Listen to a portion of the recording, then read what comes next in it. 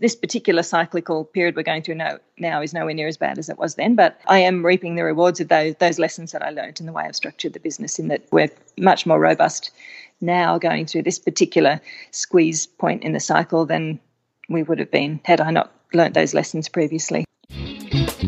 You are listening to the Property Developer Podcast, your home for tips, ideas and inspiration to help take your developing to the next level. Now here's your host, Justin Getty. Hello and welcome to episode 55 of the show. Thanks for joining me. How are you doing? Well, I hope. I'm doing fine. Getting back into the swing of things after a bit of a summer break and looking forward to the year ahead. Got a great guest coming up on the show today. A developer who learned from her dad and has kept the family business going with her brother. I think you will enjoy the chat we have. On the projects front, it has been quieter than usual with the summer break, as many people in the property industry take a holiday and things take a while to ramp back up again. But I've launched a small marketing campaign for the project that I got a permit for a few months back. It's a bit of a canary down the mine, where I can test the state of the market and see what kind of feedback we get. In a stroke of good fortune, our campaign got a bit of media exposure from realestate.com and news.com.au due to our focus on using emotional marketing to connect with potential buyers. So it was interesting to get noticed. In the meantime, I am working on getting the pre-sale campaign material sorted out, so things like the sale contracts, printed collateral and internal renders, and the architects are getting the working drawings underway and engaging consultants. So a busy period in the project. I also produced a short walkthrough video of the site explaining how the scheme is going to look. So check that out if you're interested in seeing how the project is going to work out. I will post a link to the video on the show notes for this episode, or you can see it on the show's Facebook and Insta feeds. On my other project, we have finally wrapped up our response to Council's request for further information and have submitted a very comprehensive submission back to them. So now we wait to see what they say. I think we're in for an interesting year in the property market, as there are a number of factors in play that will impact the sector. The federal election is due this year, and that always creates uncertainty in the market in the weeks before and after.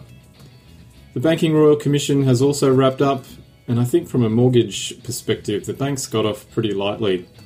And I expect to see them relaxing their mortgage assessments ever so slightly. But more importantly, the banking industry can get on with changing and focusing on providing funding to worthy applicants. Hopefully, as the year unfolds, we see some more confidence return to the market. Now, if this is the year you want to become a property developer, then be sure to drop me an email to learn more about the mentoring program that is available to help teach you how to successfully develop property. Email me, Justin at Property Developer Podcast, to find out more. Alright, on with the show. Today I'm speaking with Jennifer Macquarie from the Fountaindale Group. Jennifer has worked in residential property development for more than 25 years, after learning the business from her property developer father. She and her brother have expanded the family business and have so far completed more than 80 projects. Jennifer has tertiary qualifications in marketing and finance and is also a licensed real estate agent, heading up the group's sales team.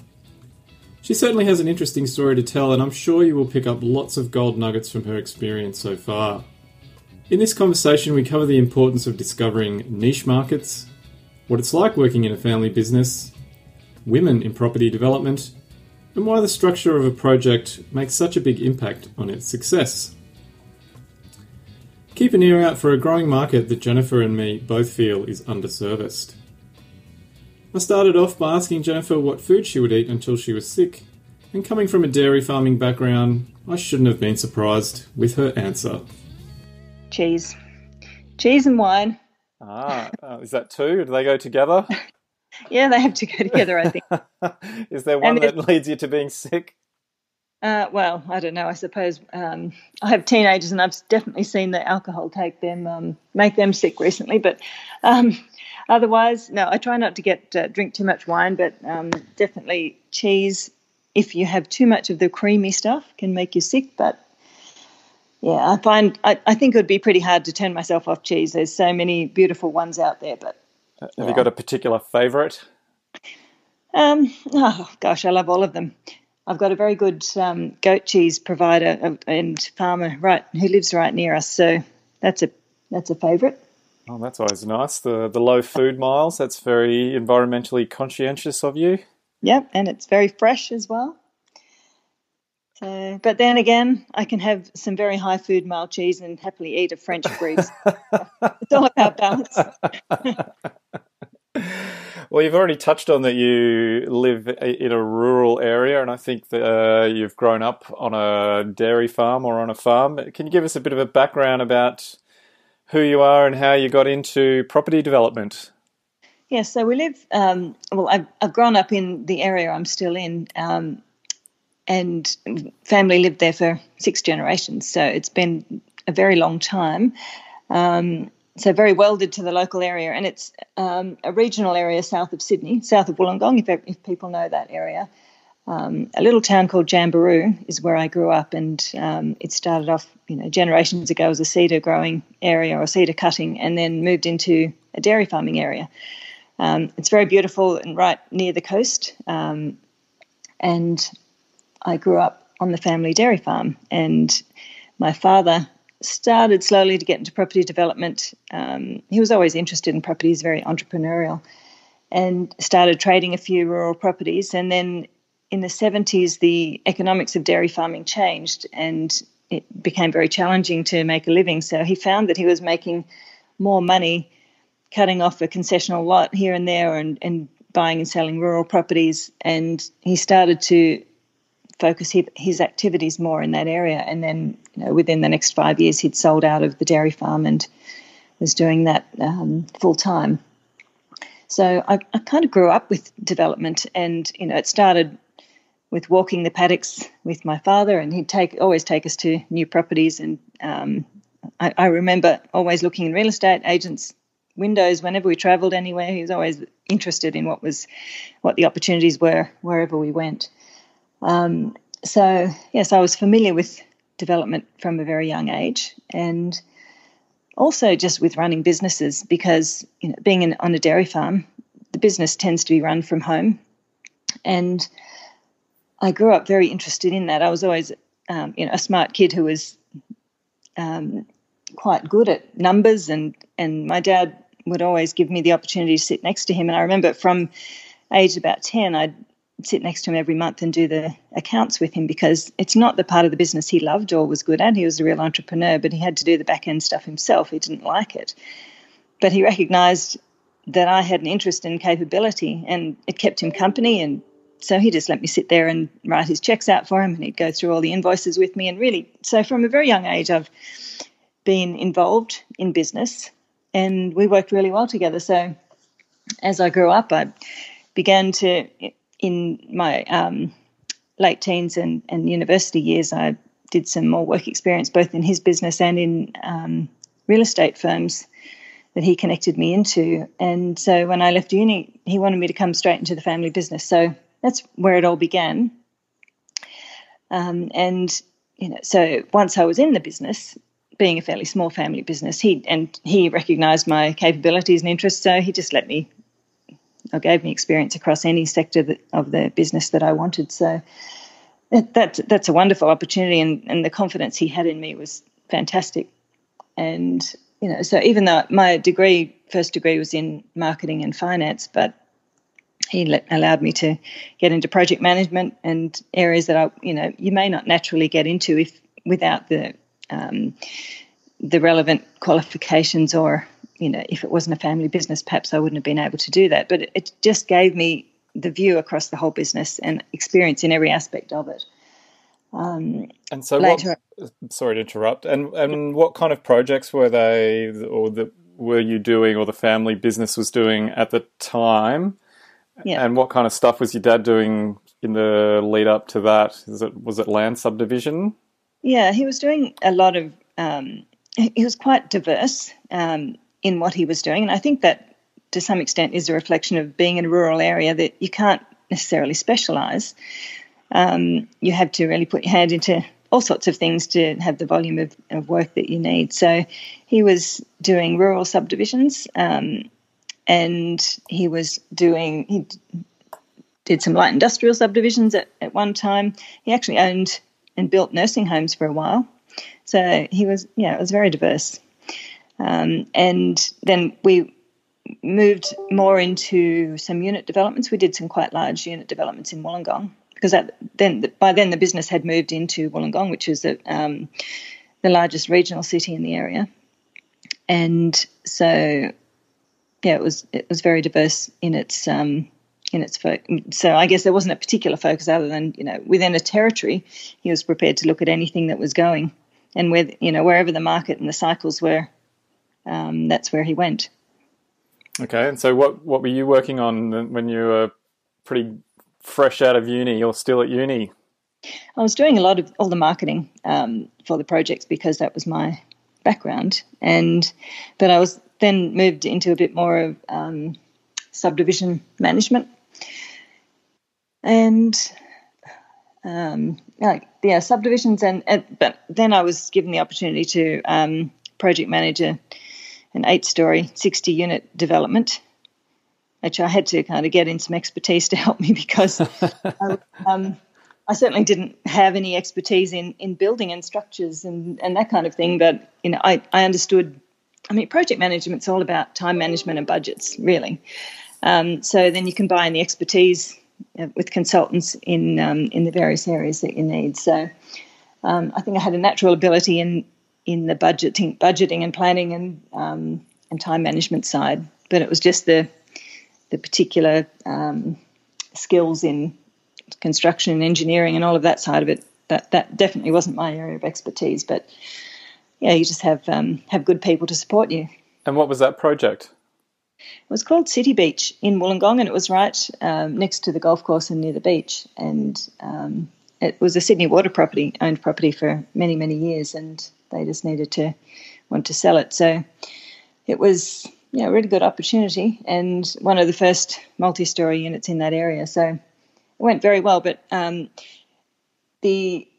traditionally along the beachfront in Wollongong, and this probably happened in any town, they were luxury units being built. 3-bedroom luxury had been built in previous years.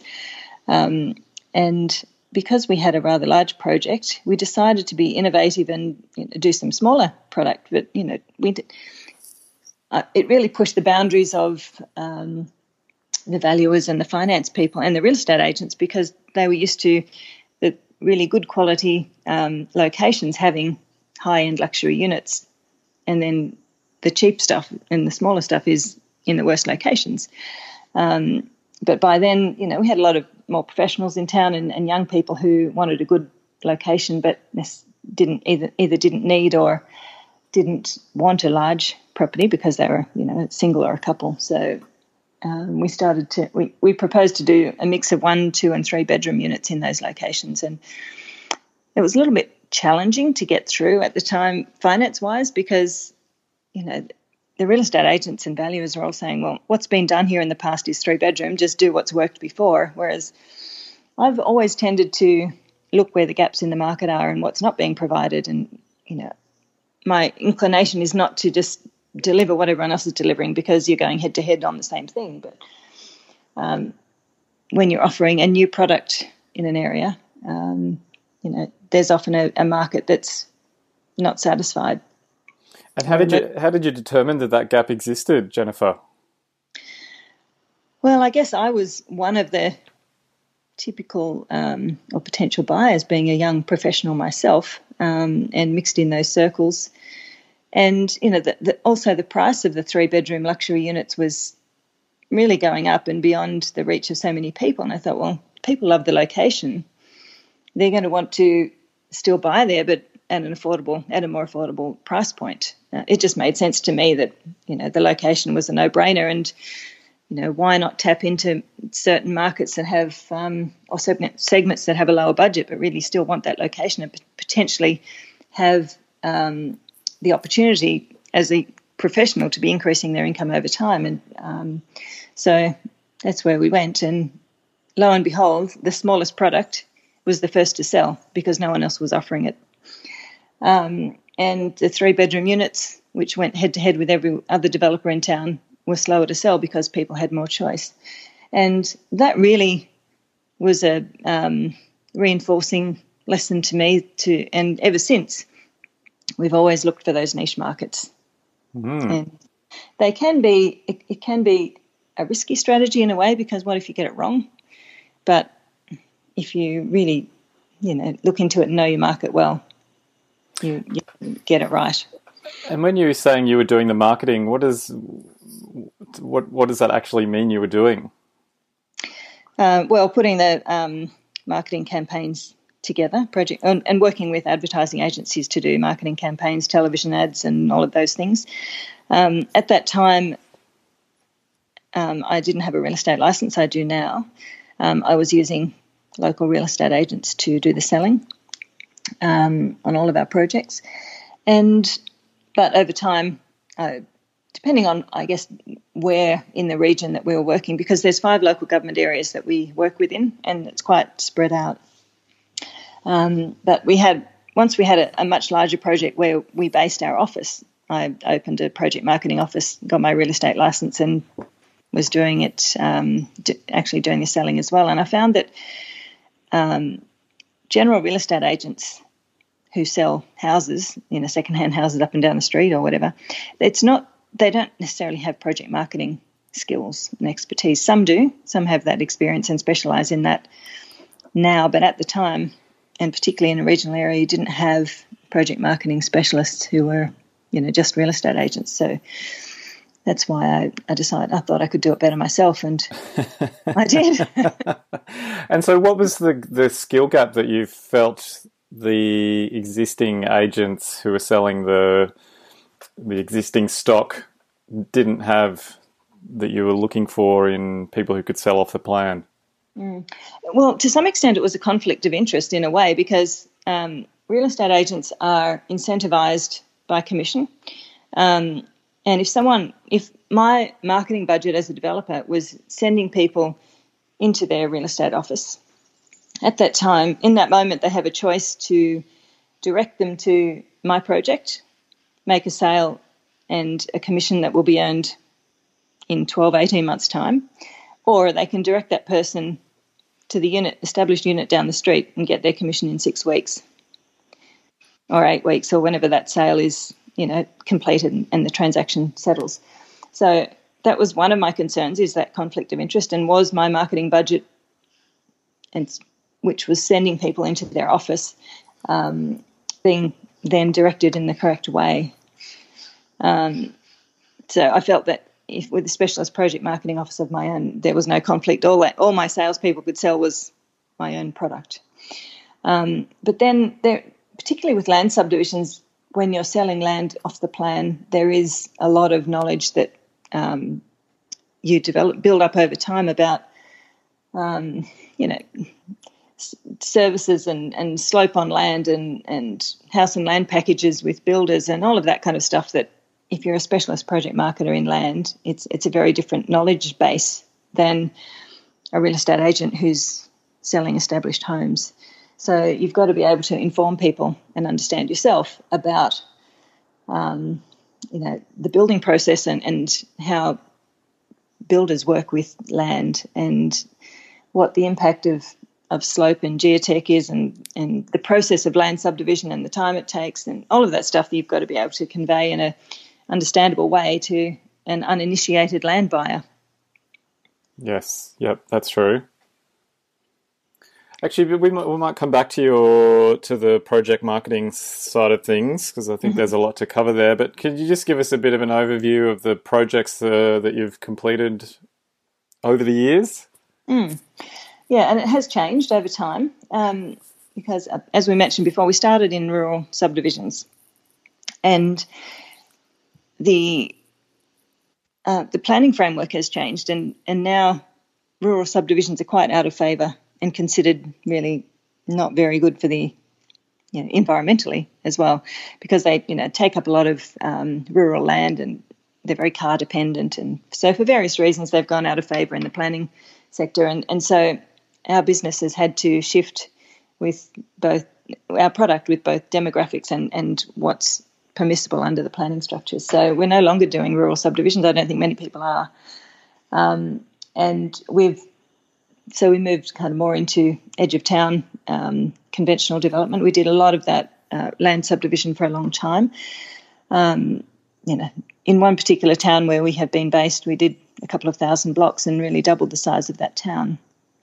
And just typical, what is now typically called sprawl subdivision, which is not necessarily looked at favourably. And we made that realisation ourselves that, just marching over hill with more blocks of land, standard conventional blocks, is really not the best planning outcome and certainly not the best environmental outcome. So for a while we started to look into more compact township type developments and more diverse small lot product. And so, like any business in any industry, we've evolved over time and become innovative in what we do.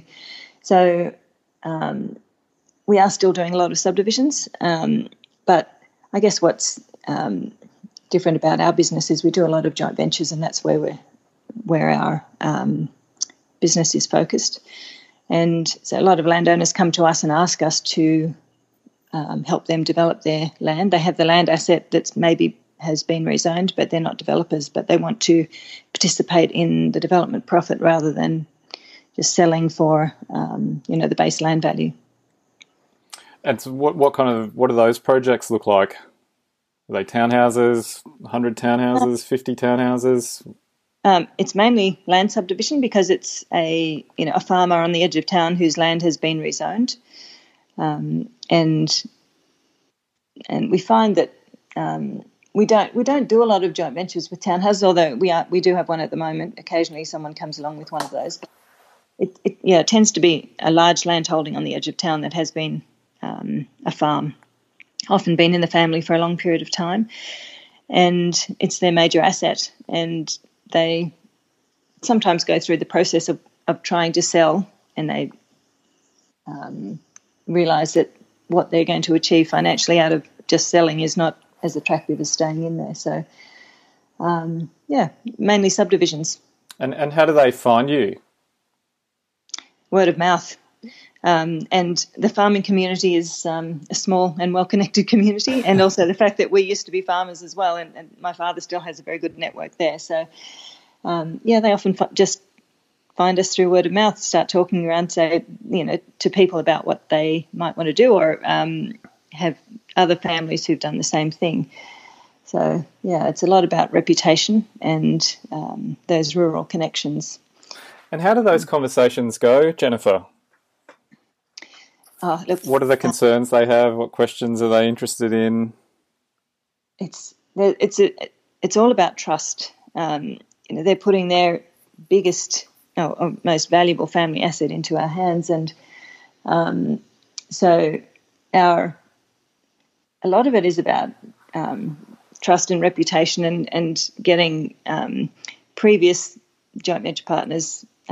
Putting them in touch with those people so that they can understand the process that they went through, and that they did well at it at the end of it, and it wasn't a difficult process. I mean, look, any development's difficult, but it's just about us guiding them through it and the relationship that we have, because you form a very close relationship with these families over a few years going through that process, and so what we try to do is keep them involved and make them comfortable that they're going to be an equal part of the decision-making process.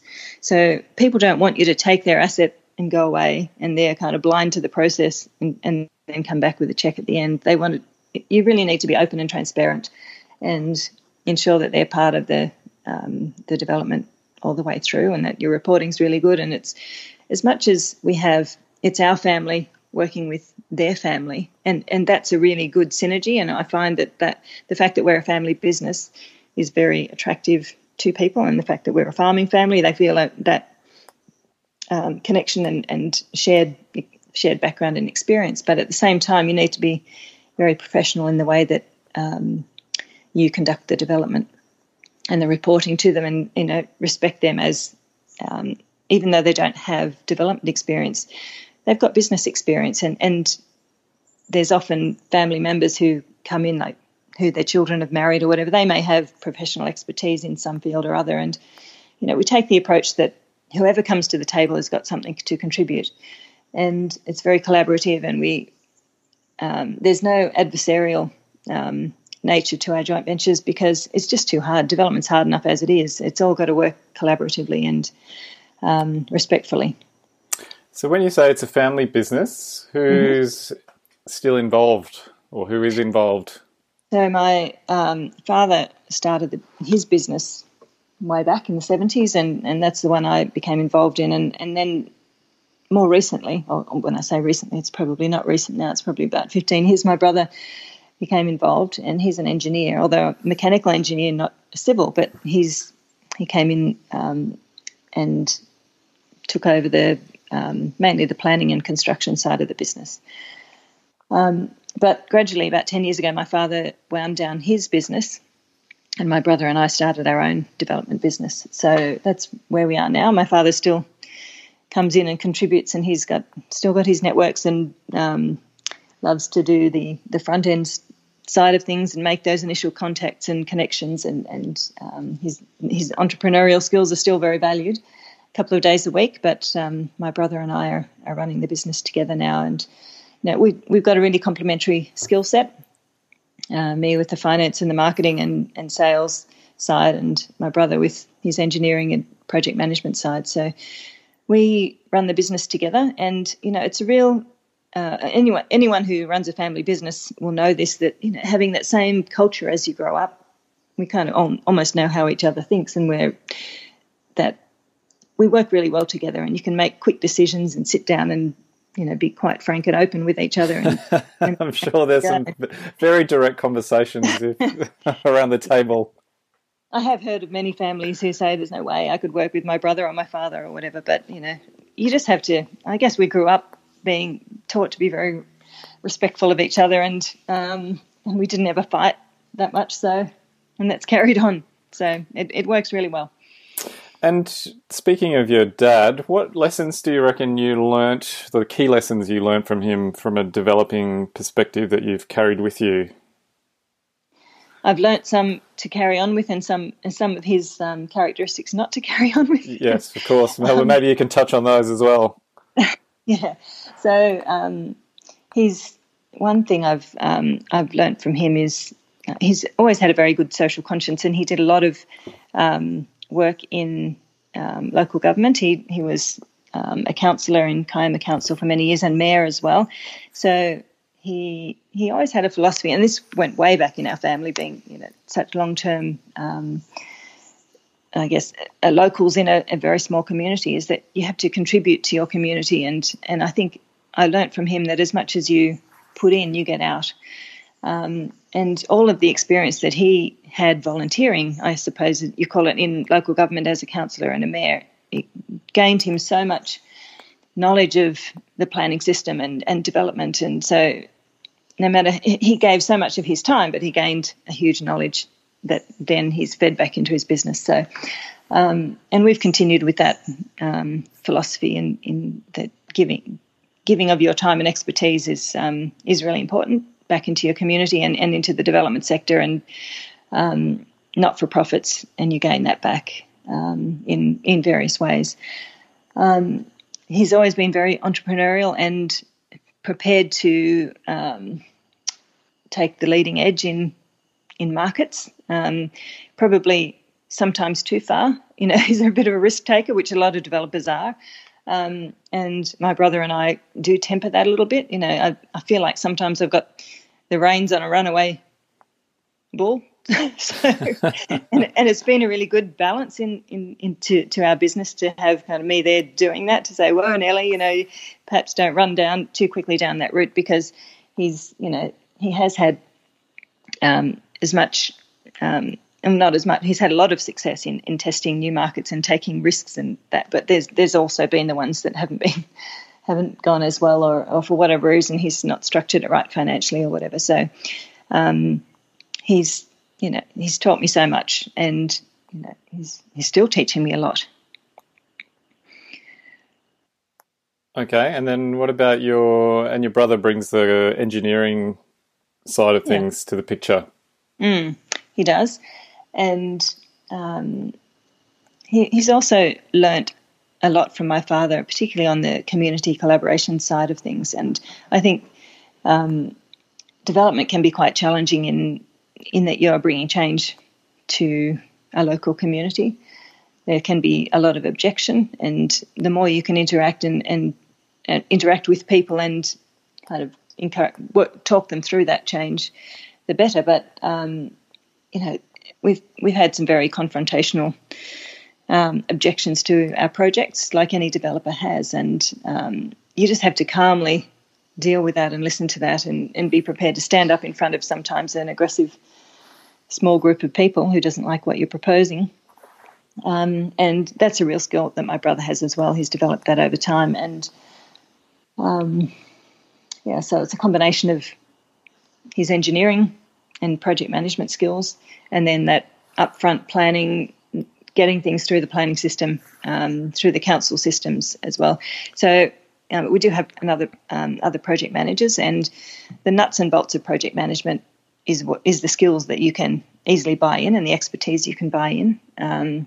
But it's really that getting the projects through and negotiating and getting past the roadblocks in planning and design that my brother really adds value to the business. And what about the name of the company, Fountaindale Group? Is there some significance to that? Yes, the Fountaindale Creek ran through our family farm. So that's been, I guess, in the family for 6 generations as well, that name. So in our little town of Jamberoo. So we definitely drew from the family heritage there. Oh, that's nice. Yeah. And then you mentioned that you did a marketing and a finance degree. Do you think having that finance background is also quite beneficial in terms of structuring deals or doing feasibilities? Absolutely. I mean, my brother does most of the feasibilities now, but it's really about, once you've got your finance structured right, that's a huge tick in the progress of your project. And if you don't get that right, it adds significant risk to the project, and it questions the viability altogether. So, yeah, I think that my MBA was in finance, and it's been a hugely valuable part of my skill set. And I think that that's getting even more challenging, and has become more challenging over time. And there's different scales of developers. You've got the big publicly listed development companies who fund get a lot of their capital through shareholder investment. They operate their finances and have a totally different way of or list of challenges, I suppose, than we do. But being a smaller regional and family-based company, capital is always constrained in that you need a lot of capital to run a development business, and we've learned over time to structure ours quite conservatively in that we either use the asset of the joint venture partner. So a farmer might have had a rezoning and they bring their land asset into the project without debt. That's a huge step up in the first place, to be able to have the land asset unencumbered, and then you can relatively easily borrow against that borrow the construction costs, assuming you've got the pre-sales to back that up. Another way we bring capital in is sometimes the landowner doesn't want to stay in the development. We've got some investors that follow us around, and they bring their capital in and replace the landowner and buy the land, and then we go forward as usual with the new landowner as our joint venture partner. So it's really important to us to keep that initial debt down or at zero, and then once you've got a DA, development consent, it's much easier to borrow for the development costs. And we've learned that over time, because we've had projects over time where we borrowed much more to buy land, and then had to borrow construction costs as well. And then you hit, it's fine when times are good, but then you hit something like the GFC, which we learned a lot out of, and a lot of developers didn't survive that. And, that's where a poorly structured or over-geared project can pull the rug out from under you. And so have you had to go for any finance or had any discussions with lenders in the last couple of months? Because I know things have tightened up a bit in the credit market. Don't know whether you've had any experience or advice for developers listening out there.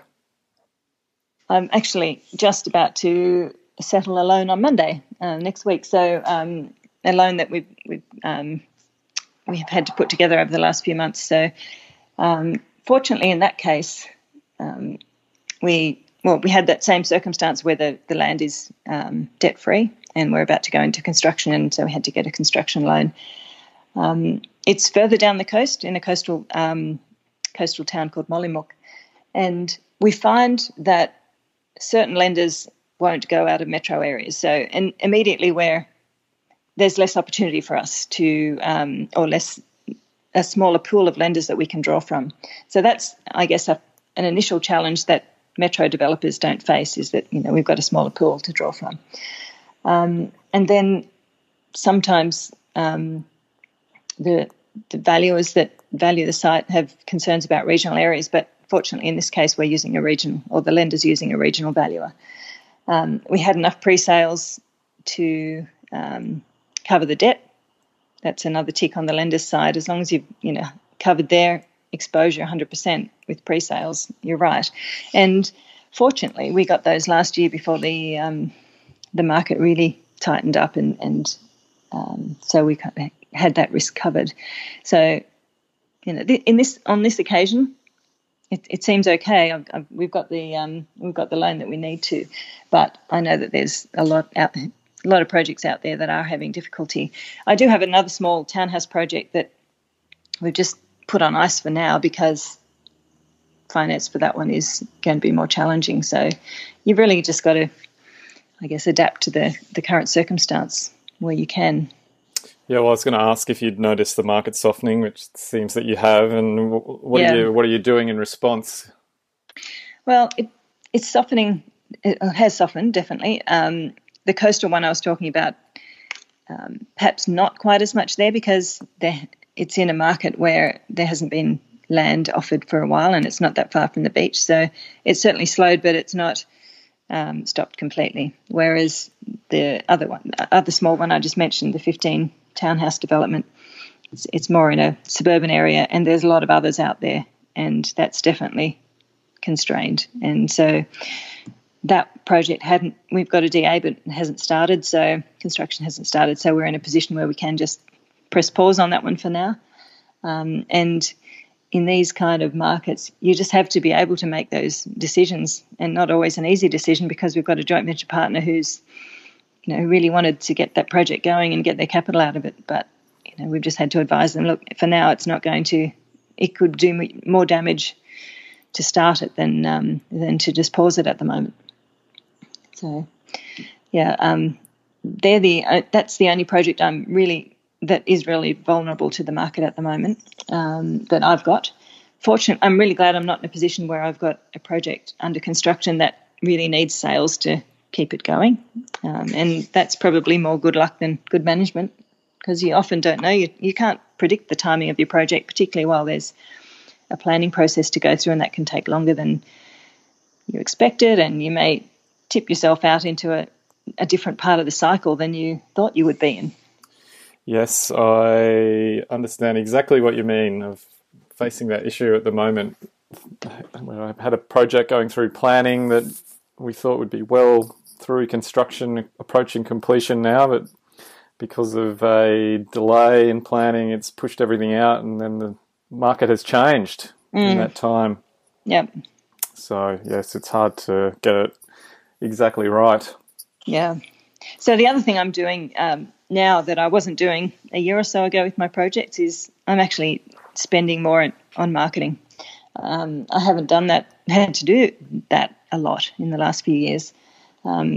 Projects I wouldn't say sell themselves, but, I didn't have to spend as much or put as much effort and creativity into marketing, but suddenly I'm doing that for that coastal project. I'm doing a television commercial, and so which is kind of, I'm pulling out all my old marketing skills. Yes, I was thinking that. Talk us through what the kind of activities that you're doing. I'm very interested to hear. So I do a lot of online marketing. So each project has its own website and Facebook profile or Facebook page, and I just find Facebook is the most effective marketing, cost effective, and generates the greatest volume of responses. And I don't know whether that's because I'm working in defined regional areas, but you can spend a lot less on Facebook than on, say, print media. And so, sorry, are you running those campaigns or do you outsource that? No, I run them.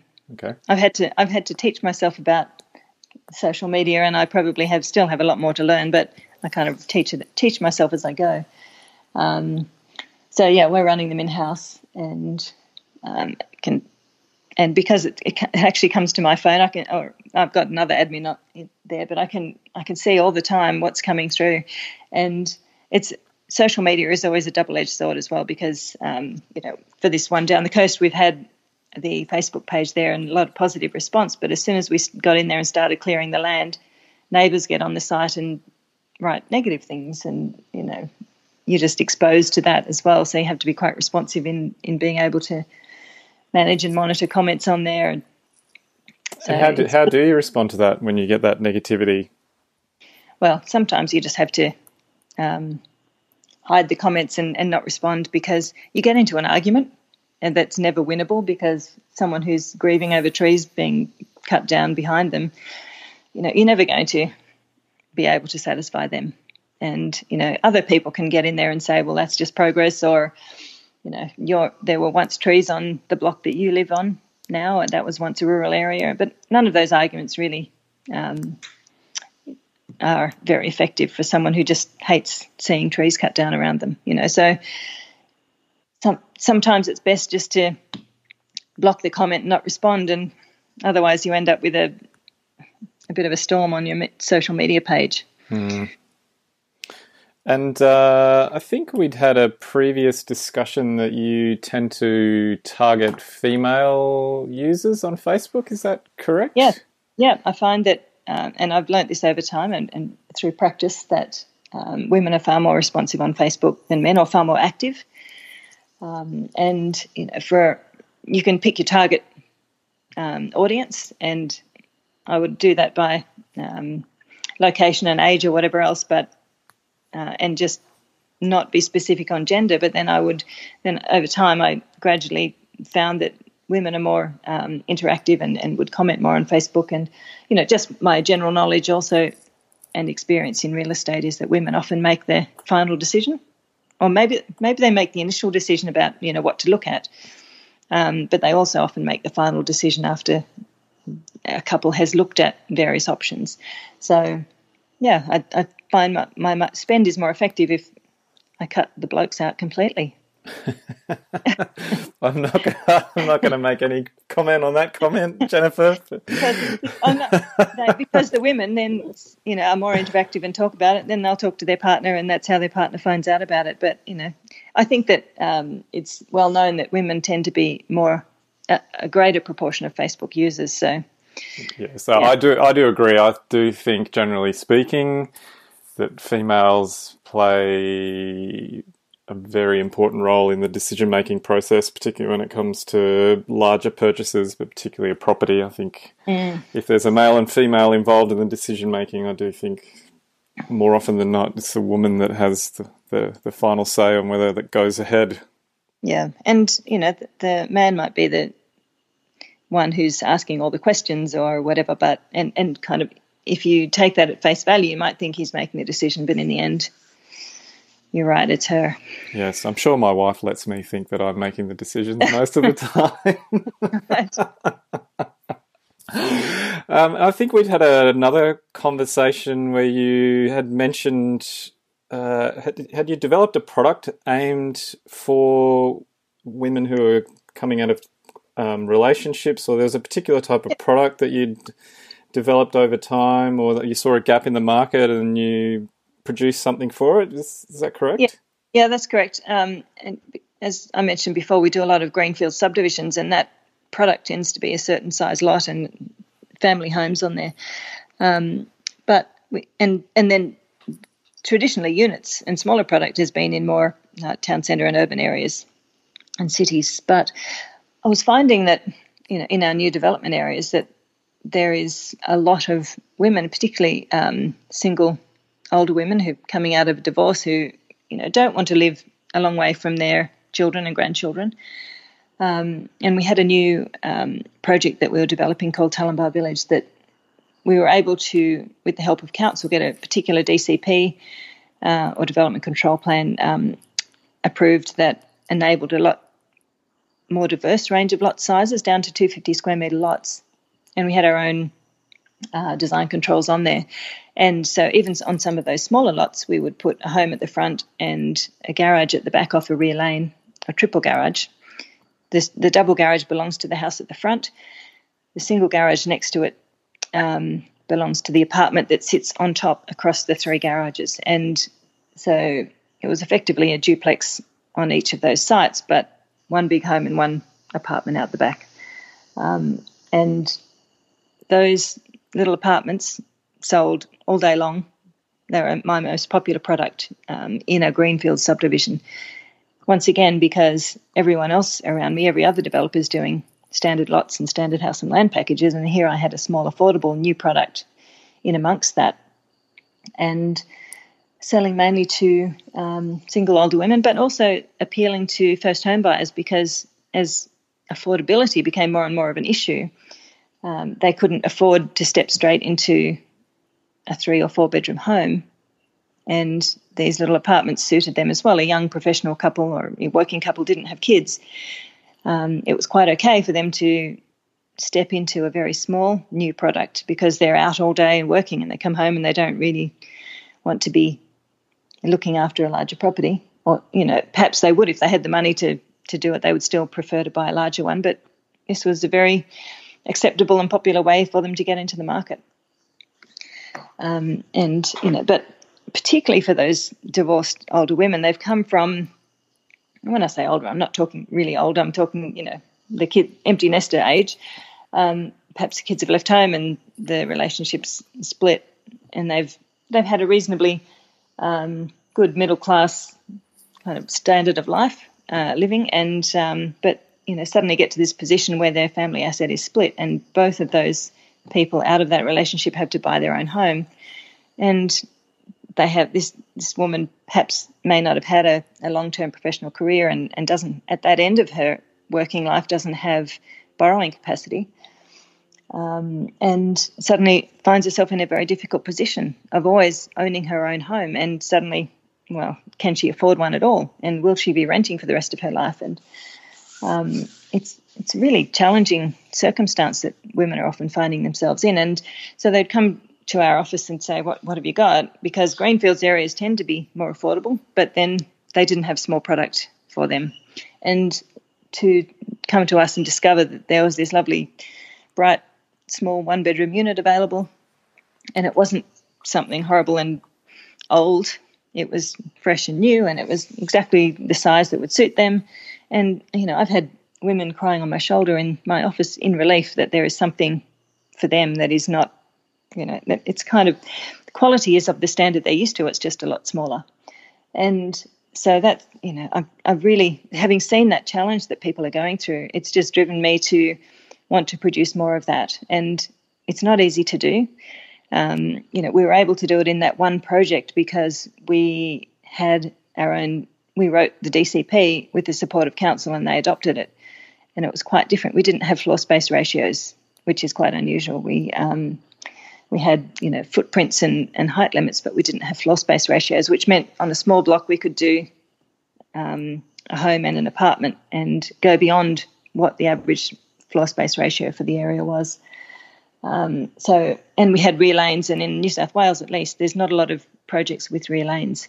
So we were able to put those in. And so the urban design is very important, and then the DCP requirements are very important to enable you to do those things. But in most council areas, you can't do it.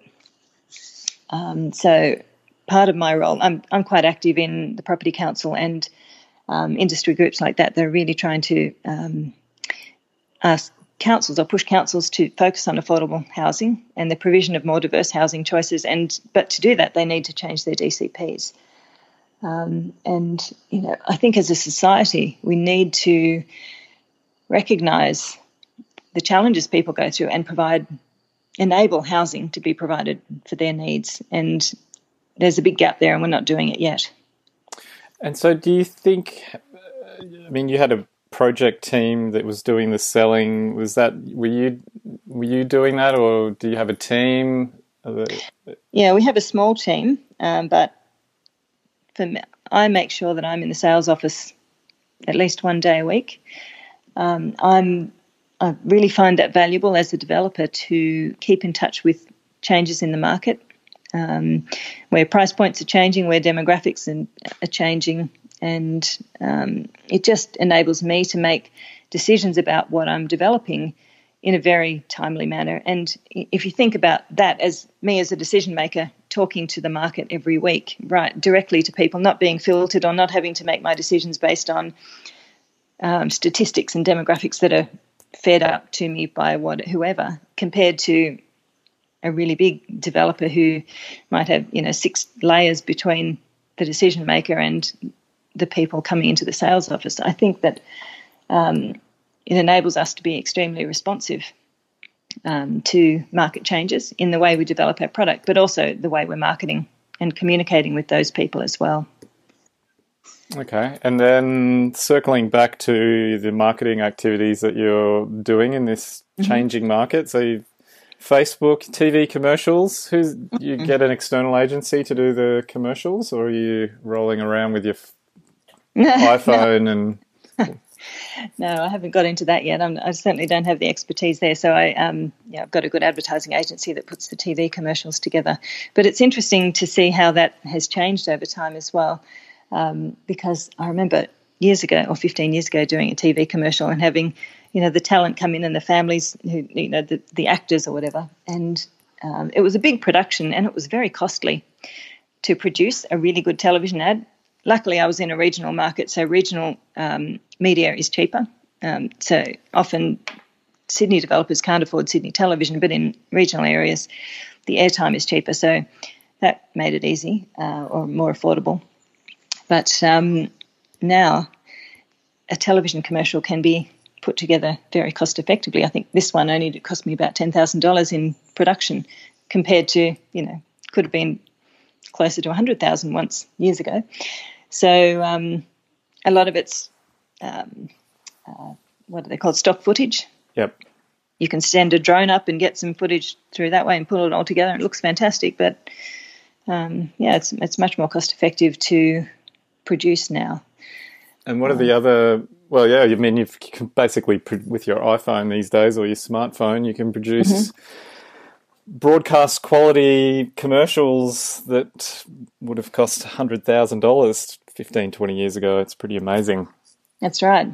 Yeah, it's really good and accessible. And I guess with the internet and Facebook and those kind of media avenues, you no longer have to necessarily buy primetime television, which is very expensive. You can use those other avenues to run your video. And what other marketing tactics are you employing? Well, on our subdivisions, we always use the project home builders as an avenue. And so keeping those relationships going is really important, because they're a great source of referral. But yeah, it's mainly social media and a little bit of press advertising, but not a lot. That's kind of fading out. And then obviously the online listings as well. Although I find that the real estate platforms, realestate.com and those kind of platforms I know a lot of developers spend money highlighting and promoting their projects through that source, and it is very effective, but it's becoming very expensive. Yes, it is. So that's why I'm erring towards Facebook and social media. Yeah, well, I don't know what it's like where you are, but in Melbourne, you're looking, depending on which suburb you're in, you're talking thousands of dollars for an online listing. Yes. Which is sort of getting into the realms of the absurd, particularly in a slowing market where it becomes more obvious the costs that you're outlaying. Yeah. And when you think if you can spend $1,000 on social media, as long as you've got your targeting right, you can get huge coverage. Yes, well, we're doing that at the moment with a campaign that we're running, and yeah, you do get really good reach. Yeah. And you've touched on the female market, and I was curious about your views on women or females in the property development sector, because I don't. There's not as many as there are males, and I wondered if you had a view on that. I definitely do, because as part of my role in the Property Council, I've been running a Women in Property series in my region, and that's a series of seminars and events that give female developers and not just developers, because as you say, there's not a lot of them, but professionals who work in the development industry, to give them an opportunity to get some profile and be part of speaking panels, etc. And I find that in the professional sphere of architects, planners, that kind of thing, and even engineers now, there's been a big growth in the number of women operating in those areas, which has been fantastic, and project managers as well. But when I consider my definition of what a property developer is, it's the person that's out there taking financial risk around a project, and putting their personal assets and guarantees on the line. And there's not a huge number of those leading larger property development organisations. I think that there is a lot of that hidden in small firms, and they may have been, a carpenter who's become a builder who's now doing townhouse developments, and their wife is in there with them 100%, risking their family assets and probably doing a lot of the backroom stuff. I call that woman a property developer because she's contributing hugely to the project and risking their finances. So they often are there, but they're not the public profile of that development. It's often the husband who's doing that. So I think they're out there, but possibly not in the larger firms where people have more profile. So that's definitely still more male dominated. But I've got to say, I've found being a female developer, it's a competitive advantage for our business. And it's all about that, I guess, the perception, and everyone who's in the development sector knows what that stereotypical developer profile is, and it's exacerbated by the media. And I don't think it's necessarily real. There's certainly been a few aggressive and dominant and dodgy developers out there, but that's not the bulk of them, but that's what the media focuses on. So for people who are not experienced in development, the people I deal with who are coming in without any experience but are considering allowing us to joint venture with them and work on their land, they may have that concern that they want to make sure that they're getting involved with someone that they can trust. And having me there as a female and having more of a kind of, I guess, perhaps a softer approach and a more collaborative approach, it makes them relax significantly. So I think it's been a big advantage to us to be able to have me as the director and key driver of the project for the comfort of the people, the landowners and investors that are joint venturing with us. So I think a lot of developers could perhaps take that on board and realise that women bring a very different flavour to the business and different skill set, different style and culture that can really meld well with the male side of the business and together make the whole thing stronger. Yeah, I definitely think you need a balance of the male and the female input. I believe you do get better results that way. Yeah, you do.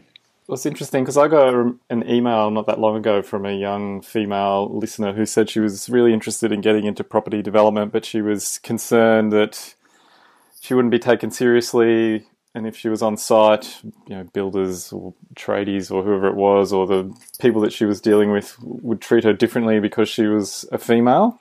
Mm-hmm. And I wrote back to her and said I wasn't sure that would be the reality. I think it depends what you allow to happen. And certainly the people that I deal with are quite professional, and I think if I came across people that were behaving that way, I just wouldn't use them. Yeah, I agree. A case of screening the people on your team. Yep, totally agree. And I think that, there's been a lot of social research on women in business generally, that we tend to undervalue our skills and capability and how people perceive us. And so often we're holding ourselves back.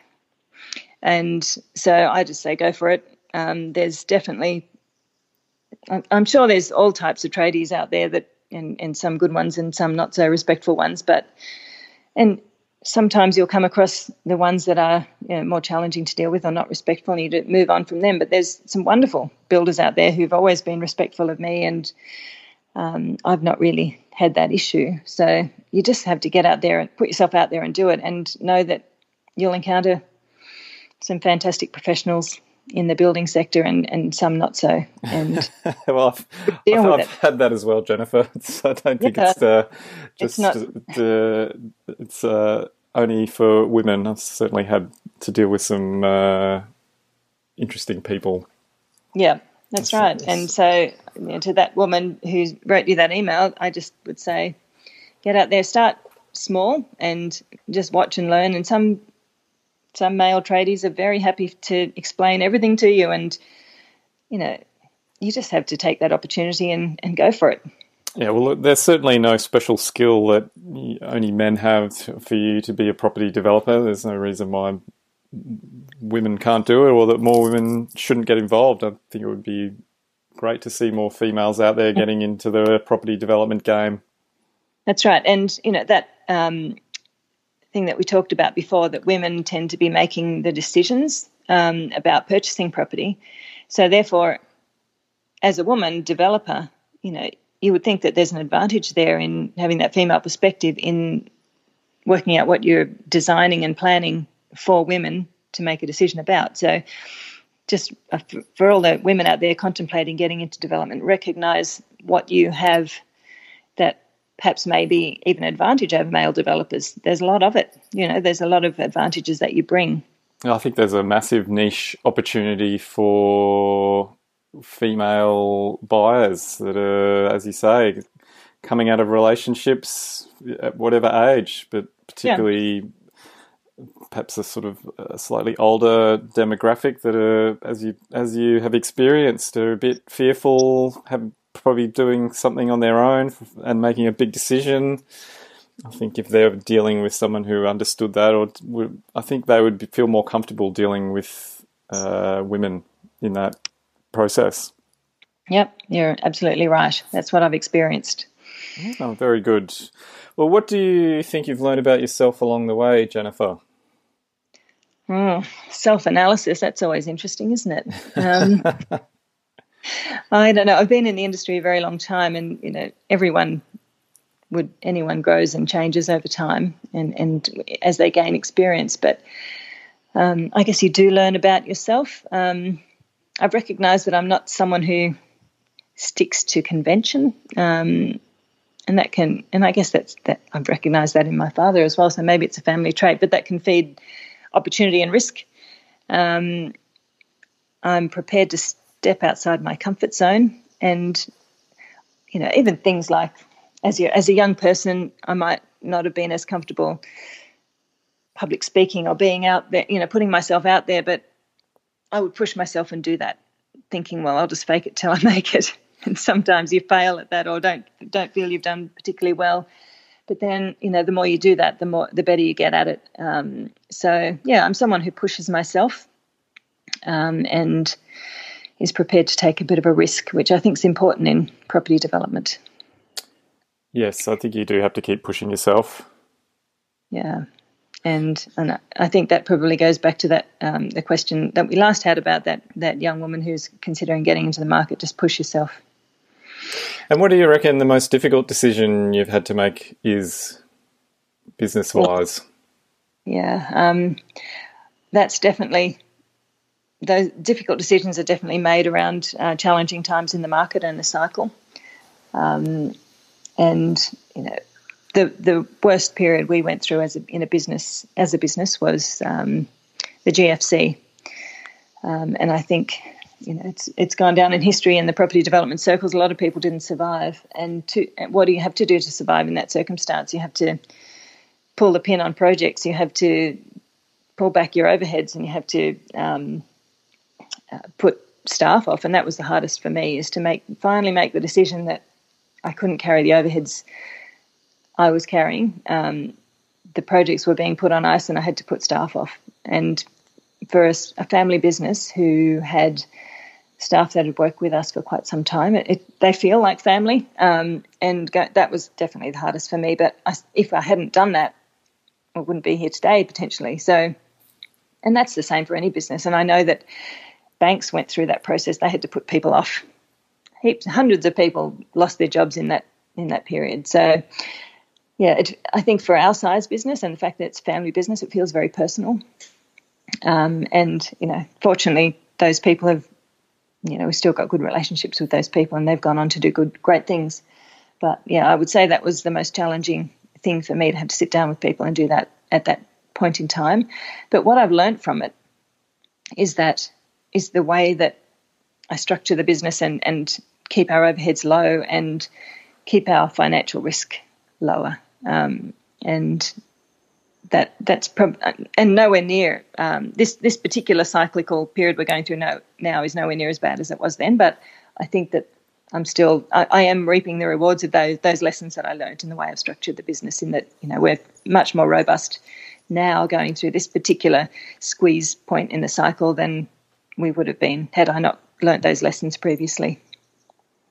And I wanted to ask about how you continue to learn, and are there things you do for inspiration, or where you're looking for ideas? Yeah, I'm always learning, and not just for the benefit of the business, because I just love I enjoy it. I like to learn what's out there and happening, not just in my home territory, but out in the wider world, to see what innovations are happening in the market. And particularly, I'm a bit of a social watcher, as in demographic and social changes. I like to keep at the forefront of those and read demographers and interesting things on that, because it always ends up feeding back into what product that I'm going to be developing over time, and anything about how people live and how societies work and how communities work, and the interaction between populations and particularly small towns, because that's where we work. How much the population in a small town that needs to drive the commercial component, and all of that stuff I'm always very interested in. And so I find that the internet is a wonderful thing, and every bit of information you want is out there. And I watch very little commercial television, and I don't have a lot of time to read so many books, but I see a lot of stuff on the internet, and you can tailor what you receive through your newsfeed or what you subscribe to. You can tailor it quite well, and you can get a lot of learning out, and it's free. It's wonderful, and you can just access it at the time that you need or the time you've got available. So that's what I do. I find a lot of interesting stuff out there. But I'm also, as I mentioned before, it's always been a big thing in the culture of our family to give time back and contribute skills. So I've just come off 6 years as a board member of not-for-profit community housing provider. And while I was donating my time or giving my time to that, and so it seems like I'm kind of giving more than receiving, what I found from that is I learnt so much from the other board members I was working with, who came from a diverse range of backgrounds and had different skill sets to me. And that was so important to me because, I work in a very small business with a very small team. And so it's what I was lacking, I had to find from outside, which is that interaction with a broader professional team in management. And I found that by donating my time. So that philosophy of you get back as much as you give was definitely proven to me in that circumstance. And I learned so much also about the need of in social and affordable housing, and the creative ways that not-for-profits are trying to address that need and the challenges that they have and the government funding that's no longer being provided. And there's now a lot of opportunity, and the government's encouraging this, for collaboration between community housing providers and private developers. And so, once again, all that time I put into the community housing sector as a volunteer director. I'm no longer on that board, but I can, if I want to now, I can take the business in the direction of collaborating with those kind of organisations as a developer. So, yeah, I'm constantly learning and looking for new opportunities and seeing how things are changing. Well, then looking back, if you could go back in time and talk to yourself, when would it be, and what would you say to Jennifer? I think it would be early in my career, and this advice probably applies to anybody stepping into their professional career, and particularly young women, just to back yourself and to have more confidence in who you are and what you bring. I think at the time I was probably more... I listened a lot to what people older and more experienced, and particularly men, because it was a male-dominated industry, and it still is to some extent. But sometimes I would think I should go in a particular direction, or a decision should be made in a particular way, and then people would talk me out of it. And because they were more experienced, I would end up deferring to them. But in hindsight, my decision would have been better. So you've got to kind of know when to draw on the experience of others and when to think, well, actually, no, despite their experience, the direction I want to go is actually the correct one. And so not to be talked out of things where your gut is telling you to go one way. Because we tend to, as a young person, to be less confident in our own capabilities. Well, I was anyway. So I would tell myself to stand up and follow my gut a bit more, I think, way back then. And so what would you say is your top tip for other developers out there who are looking to take their business to the next level? So I would say concentrate on or focus on the niche markets where you can have a market there that others aren't addressing, and particularly keep an eye on the edge of social change and what opportunities that might bring, because you don't really want to be going always head to head with everybody else in the same pool and the same market. So that's my key recommendation. And then focus on your project's financial structure, because it's such a big part of risk management for your business. And once you get that right, you can just kind of concentrate on the project itself. But yeah, that financial structure is very important. And when you're talking about financial structure, what does that mean, or what does that look like? It's, I think, not making it too loan heavy. Just keep your equity up as much as you can, and that's always that can be a challenge. But I suppose you manage that by not taking on too many projects at the same time, if that's how you need to, to reduce your loans. But it's just that the market can turn the example that you gave is where your planning takes longer than expected, and suddenly you're in a different market and a different. The banks have got a different perspective on lending, and we've seen that in the last 6 months while the Banking Royal Commission's been on, and banks changed their views on lending very, very quickly, and suddenly projects that may have been financed weren't able to be financed, and you're going to be less vulnerable to that if you've got a more conservatively geared project. Okay, that's definitely good advice. Mm. All right, well, if people want to find out more about you or about the Fountaindale Group, where can they go? They can look on our website, which is fountaindale.net.au. I'm also on LinkedIn if anyone wants to connect. Find out a little more about me there. Oh, very good. Well, Jennifer Macquarie, I'm really grateful to you for sharing your insights with us on the Property Developer Podcast. No worries. It's been a pleasure talking to you. Yes, thank you. And we'll speak to you soon. Okay. Thanks, Justin. See you, Jennifer. Bye. Okay, there you go. I hope you enjoyed that chat with Jennifer. I certainly did. Here's a couple of things I took away from our conversation.